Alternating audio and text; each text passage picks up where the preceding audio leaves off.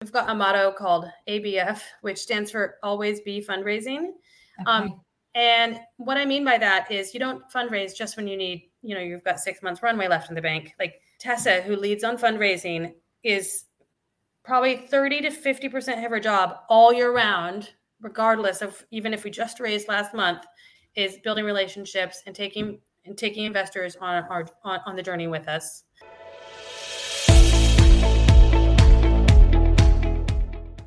Hi, good morning everybody, and welcome to another episode of Two Pence Worth. This is a series where we hear about the stories, the successes and the challenges of female founders in climate tech.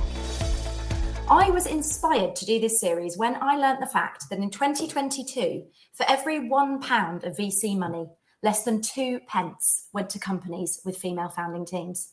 And when you consider the fact that 20% of UK businesses are all female-led, it just shows you what a clear discrepancy there is between the percentage of women out there running businesses and the people that are getting given the money. So through my work, I wanted to try and do my part to shine a spotlight on the achievements of some amazing female founders in climate, provide a space where we can celebrate their wins, acknowledge those challenges that they faced, but most importantly, and what I hope you'll get from today, are some resources, some advice and some tips that have helped those founders along the way. And today I am absolutely thrilled to be joined by Saasha Celestial-One, co-founder and COO of OLIO. OLIO is a free food sharing app which connects communities and allows people to share food for free that would otherwise end up as waste. And it's not just food. You can list back to school items, household goods. I've even listed a Christmas tree in the past. OLIO was founded in 2015 by Saasha and her co-founder Tessa, and they've gone on to enjoy great success, raising over £50 million in funding and most recently closing a Series B raise for £43 million.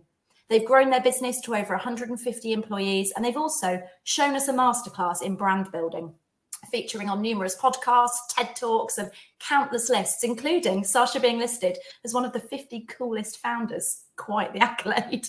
And I don't think I'd be overstating it to say they've become almost the poster girls for female entrepreneurship in climate. Saasha has built an impressive career working in consulting and financial services for some of the world's leading corporates, including McKinsey and American Express, before beginning her entrepreneurial journey. So, Saasha, thank you so much for joining us today. Thank you for having me. I think I'm more the poster middle-aged woman as opposed to the girl at this stage, but yes. So I always begin by asking our founders to tell us a little bit more about their business. So for anyone out there that isn't familiar with OLIO already, could you just give us a brief overview on the platform? What do you do? Who's it for? What makes it special? Sure thing. So OLIO is an app that connects neighbors with each other to give away, or most recently we added the ability to sell surplus food and household items directly with other like-minded people in your community. And we have neighbors meeting on the doorstep 1.2 million times a month to give away and share their surplus so that it can be valued and used instead of going to waste.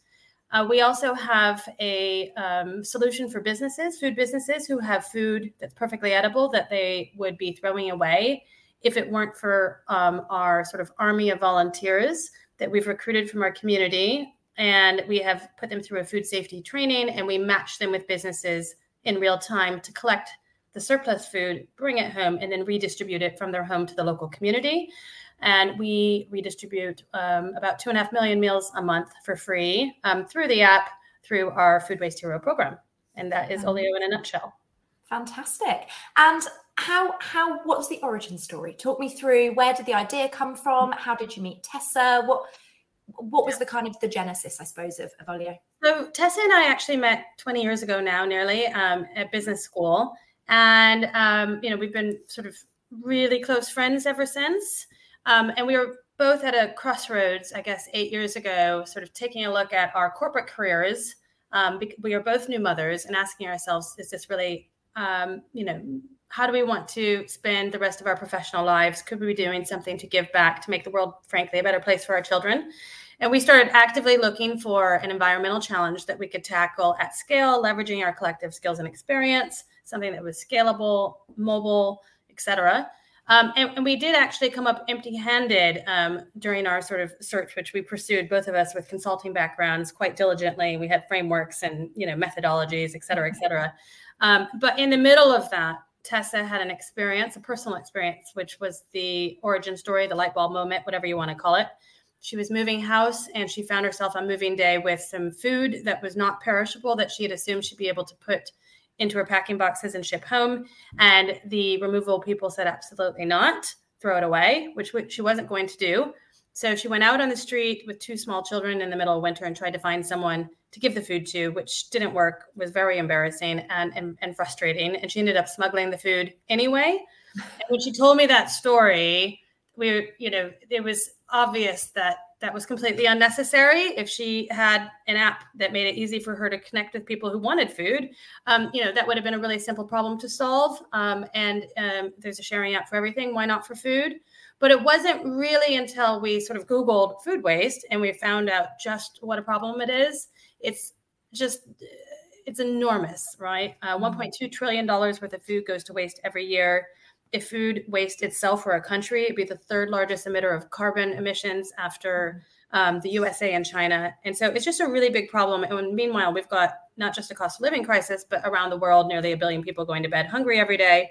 And we could feed them all if we just didn't waste all of this food. So the urgency to do something that we might be able to address within our lifetime, combined with the sort of like, why doesn't this exist already, just made us decide literally that day, within an hour, to go ahead and launch OLIO back in February 2015.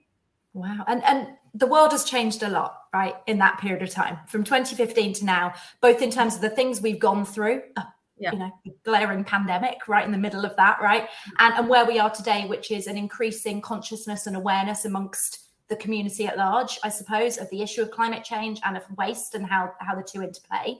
And I think it's great. I suppose your idea has kind of weathered some very different times, in that I suppose in 2015, you're kind of catering to people who maybe have done a big shop for the week and aren't going to use it all because they're here, there and everywhere. People are living busy lives and it works for that. It probably worked really beautifully through the pandemic, where people are wanting some interaction with their community and wanting to help each other out if you can't get to the shop, but you need food. And then afterwards, now people are more aware of waste. But how has that journey been for you? And how much has your idea had to evolve or struggled challenges as the world has changed with it? Oh, goodness, that's a good question. In the beginning, we attracted the attention of all the early adopters. But the irony is that people who already hate food waste and are aware that it's a problem don't have food waste, right? They're not looking at a half a pizza and going, well, I don't want to eat that tonight. I'll just put it in my food bin, right? They're freezing it, or they're, having it for lunch the next day. And so when we bring them into the app, because they're very excited and word spread quite quickly, they might have a clear out where they're like, okay, I'm never going to drink that tea. I'm never going to make that sushi roll, whatever. Then after that, we weren't really solving a pain point for them. Mm-hmm. So that is actually one of the reasons that we quite quickly brought in the non-food section, because we did realize that there's household consumables all around. Half a bottle of shampoo, or there's just stuff all around our house that's perfectly usable, doesn't belong in the bin, but not worth, you can't take it to the charity shop, you can't sell it, etc. Cosmetics, nail, etc. But then, so that was sort of the early stage. And that's why we ended up working with businesses, is because we actually realized that even though the vast majority, excluding the farm, 70% of food waste in the UK takes place in the home, and 3/4 of that is edible at the time it's thrown away. So we are the sort, like us individually, households are the biggest part of this problem. We also realize this can be the hardest part to solve for, because it's mainstream consumer behavior change, right? To have impact at scale. So what we needed in our marketplace for surplus food was more surplus food. So that's when we started working with the businesses, because they do have, even though retail food waste only accounts for less than 5% of all food waste, it's still, megatons of food. And we realized that we could take that food, and there was a consistent source of supply into the marketplace. And the demand has always been there. It's the inner hunter-gatherer in all of us. People hate to see good food go to waste. It's very much a modern problem that, for most of our history as a species, hasn't been something that, that we have lived with or gotten accustomed to. So bringing in the businesses was then the next major part of our journey.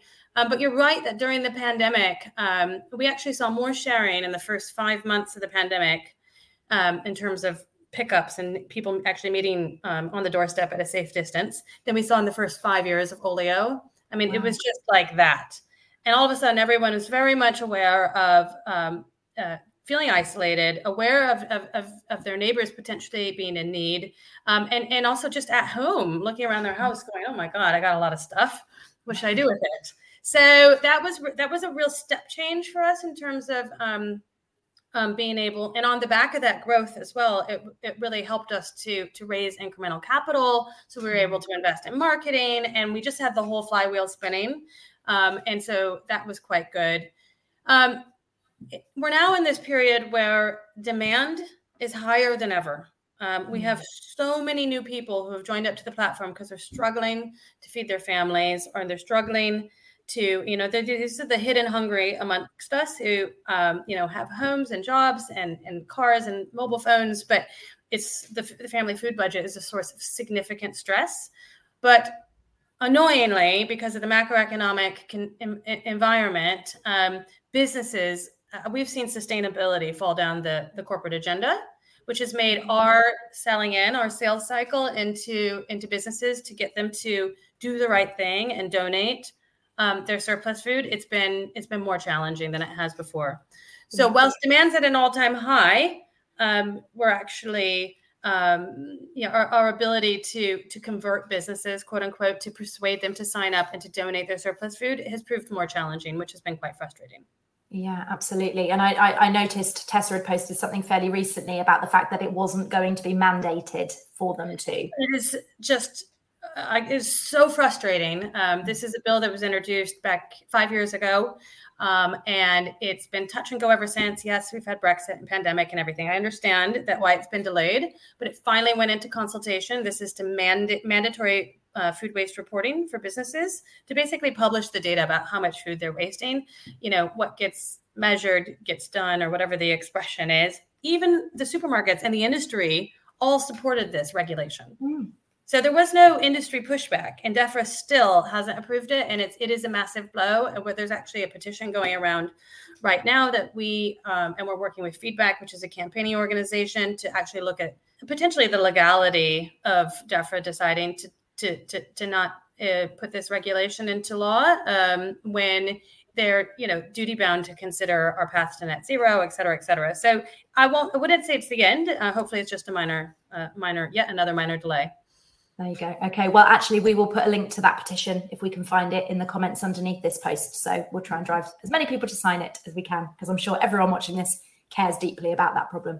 And so yourself and Tessa, I think it'd be fair to say, are a couple of steps ahead of some of the other founders that I've interviewed on this series so far. So kind of 8 years in, reflecting on that journey you've been on so far, what are those kind of key milestones that you would say you're most proud of throughout that time?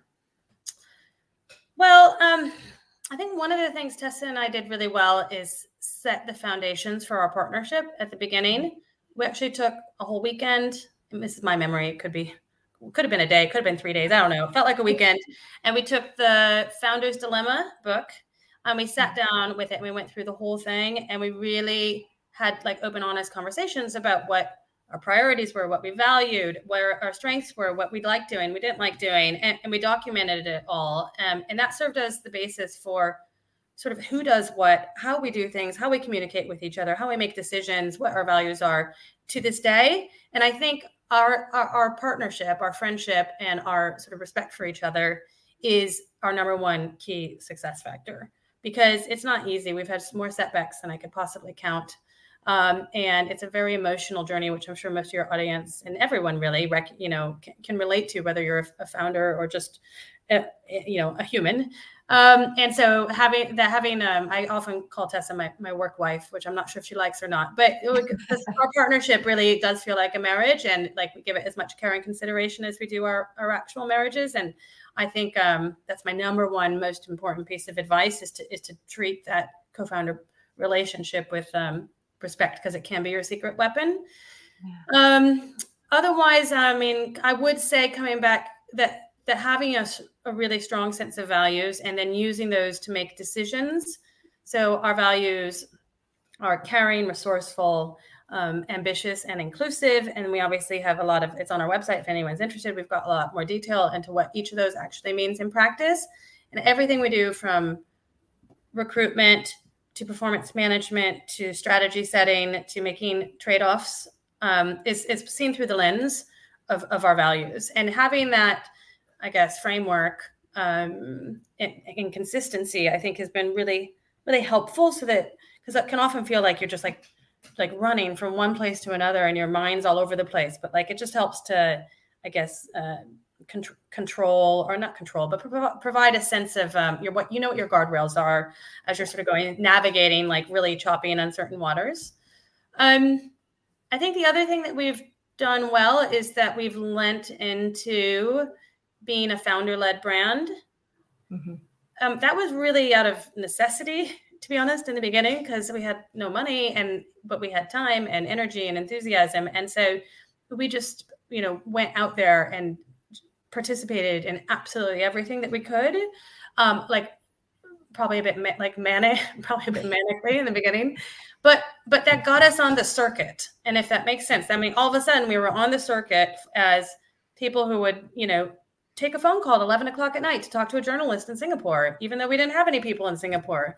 And it's like we just basically never said no in the beginning. Yeah. Now we're a lot better at it now, and you can't do that for 8 years. But for the first couple of years, it was just yes to everything, even when we weren't sure what the return on that time or where it would lead.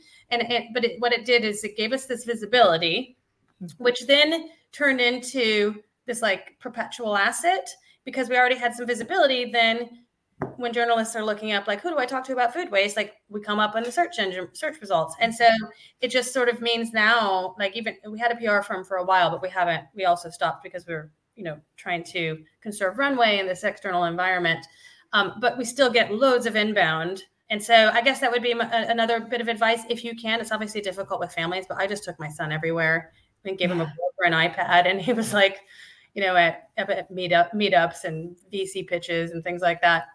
Anyway, that is something that you have both done really, really well. And I wonder, obviously, given that your platform is B2C primarily, I appreciate there is also a B2B and a B2B2C element to it, but largely B2C, right? Getting individuals onto that platform. By building your profile and getting your names out there as much as possible, I suppose it increases the amount of people that you're able to pull into the platform, right? Would that work as well in B2B, do you think? I don't know, but to be honest, most of the time that I'm out, like we do quite a lot of speaking. And for me, most of that is a B2B play, quote unquote, because I'm trying to reach sustainability professionals at large organizations, or operational professionals, who, any business anywhere that has food. So for example, we don't just rescue food from supermarkets. We rescue food from hundreds of offices that have corporate catering, banks, like law firms, consultancies, production studios, event spaces. So, we have a small sales team, but the most effective thing I could do is, if I want to reach sustainability professionals in the hospitality space, then I need to get on a panel at an event where they're in attendance, and it's a sales strategy. With regard to the C2C strategy, what we realized quite early on, and it was definitely not part of our original plan, is that food waste and hunger and the environment and social isolation, all the things that we're tackling with OLIO, people feel very emotional and passionate about, and they want to do something about it. And so we have relied on the generosity of volunteers from day one. We've had well over 100,000 people volunteer, either to rescue and redistribute food or to spread the word about OLIO in their local community. And we have an entire sort of program whereby passionate members of our community can follow the steps to go out and basically spread the word, sign up their neighbors, put up flyers, talk to their local schools, libraries, press, sort of basically building their own sharing community, because we can't go out and do that everywhere ourselves, and that would be completely cost prohibitive. And so that is how we've managed the C2C side. And part of that is building a relationship with those individuals, as Tessa and Saasha, who are also full-time, working full-time, juggling parenting. So just to move quickly on then to the funding piece, because I think that's something that's really crucial here. And this is where the big gap's happening, right? That the female founding teams aren't getting the money. Yourself and Tessa have gotten a good chunk of that money and have been through, I believe, 5 funding rounds successfully. Yes. Now. So what, just in a nutshell, I suppose, what was your experience of going through that fundraising process at each of those rounds? How much did it change? And why do you think you got the money where perhaps others haven't? Very good questions. And I'd love to say that it's all down to skill and a magic formula, but there's certainly some luck involved with fundraising. But I can tell you what I think we did well that might be helpful. First, just to want to point out that between Tess and I, we have over 30 years of experience in, large corporates. So I think we're considered a pretty safe, and we're both now in our late 40s. We were considered a safe pair of hands. I think there was a lot of, okay, I don't know how you're going to do this or fix this problem, but we trust you as individuals to navigate through it based on your sort of career achievements to date. So that was quite helpful. The other thing I think we learned quite early on is some investors we talked to could care absolutely less about the environment. We needed to pursue this purely from a scale and commercial angle. And then other investors, impact investors we talked to, we needed to really lean into all of the impact that we were going to have and why it would help them to achieve. So I guess know your audience and tailor your message and make sure you don't have a one-size-fits-all approach to how you're selling it. I think we've gotten really good at sharing our personal stories. Tessa grew up on a farm. I come from a background where there was very little money. My parents were hippies. Like, we both have these really compelling personal narratives that we're able to anchor investors around and get them emotionally bought into who we are and why we will not stop and we will be relentless and why we care so much about the problem we're solving. Also, we raised in a period of just crazy capital. There was so much money available. I mean, remember the Get Here and Gorillas and Zap and all of that, Joker. I mean, billions went into that in a very short period of time, and the industry barely exists anymore. And we were raising in that environment where there was a sort of a growth at all costs mindset. VCs were, because of either 0% interest rates, whatever. I'm sure everyone understands. There was a lot of money. It was easier to raise versus now. I don't think we'd be able to raise a penny. I mean, I'm exaggerating, but we would not be able to take our Series B deck and go out and raise a Series C. The investors are looking for very, very, very different things from a business to make them investable right now than they were before. I'm getting a bit sidetracked. What's the other question? So timing was a big part of it. Mm-hmm. The other thing I would say is we've got a motto called ABF, which stands for Always Be Fundraising. Okay. And what I mean by that is you don't fundraise just when you need, you've got 6 months runway left in the bank. Tessa, who leads on fundraising, is probably 30 to 50% of her job all year round, regardless of, even if we just raised last month, is building relationships and taking investors on the journey with us, so that we, So I think a lot of people underestimate how much effort goes into relationship building, and that it's not something you do on an ad hoc basis. It's just a core part of your job as a CEO. And I think you're right. I think people fundraise as a means to an end, and it's something that's an uncomfortable experience, especially and often for women who feel it's something that they don't really have fair access to or know a lot about and are apprehensive about. So they almost put off having to do it until they need to do it, go through it, come out the other end. I've got the money. I haven't got to do that again for a while. I mean, honestly, our success rate with female investors was probably 10x what it was with male investors as well. We really struggled, and we had some pitches where a male investor be like, well, I'd have to talk to my wife and my cleaner about food surplus. I literally have no idea if we have any. We still live in our audience is predominantly female. Our product is solving predominantly female problem, because women are still predominantly in charge of buying stuff for the house, whether it's a school uniform or it's, you know, filling the fridge. That's an exaggeration, but it is actually true, in that it's that is the case. So we had a much higher success speaking to women and seeking out women. But the problem is that there's not enough female investors who have decision-making or check writing, ownership, or whatever it is that you want to call it. And so, if we really want to see more investment into female-founded companies, we need to see better representation around the investment committee board table. So true. I think I read yesterday only 14% of angels are female. Yeah.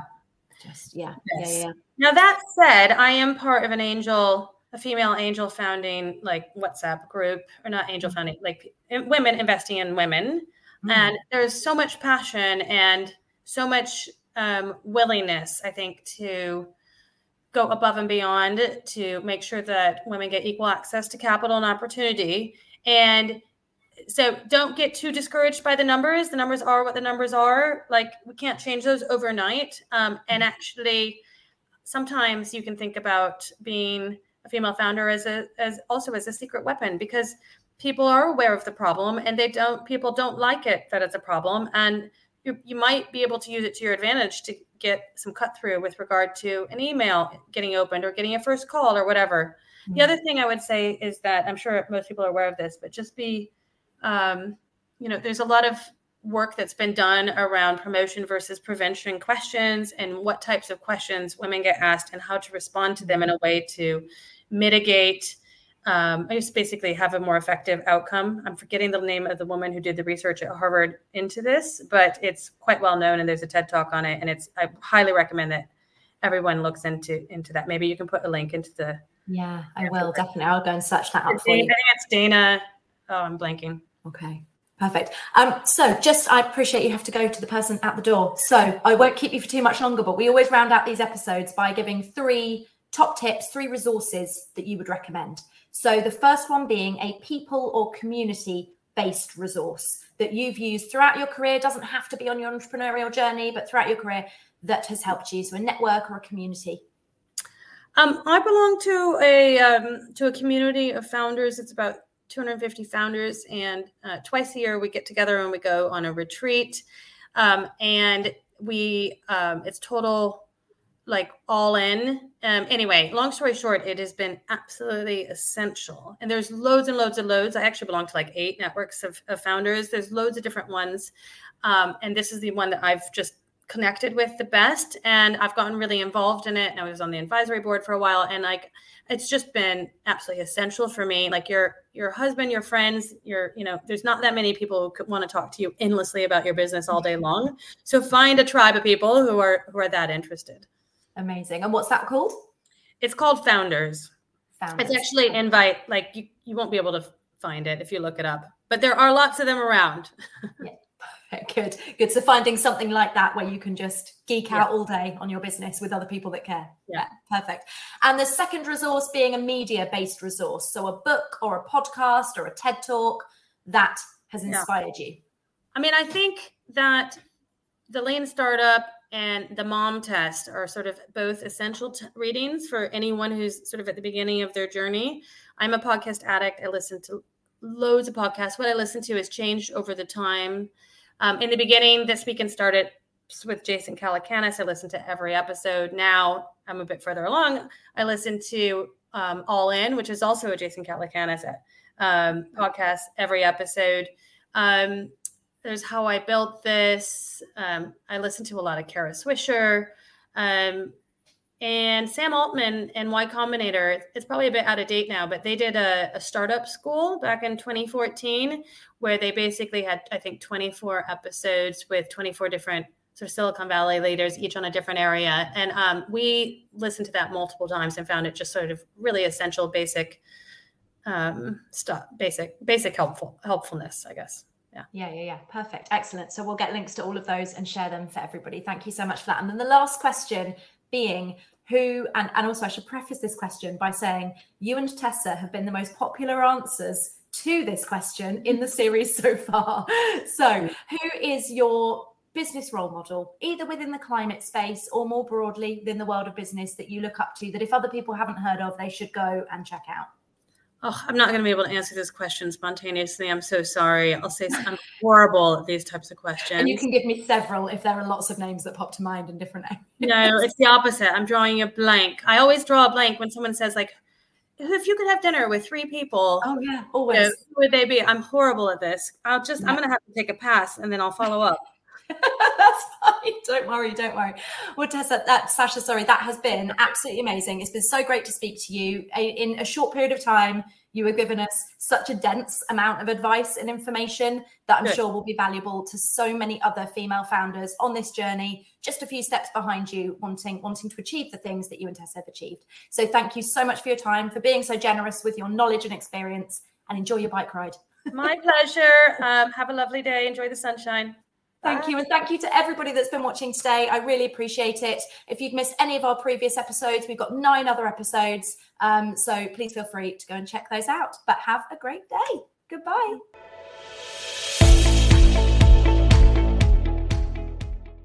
Thank you for listening. Please follow the show to be noted of all future episodes. We've also saved videos of all of our interviews over on the Above and Beyond YouTube channel. Check out the show notes to find the links to this and links to all of the resources mentioned on today's show.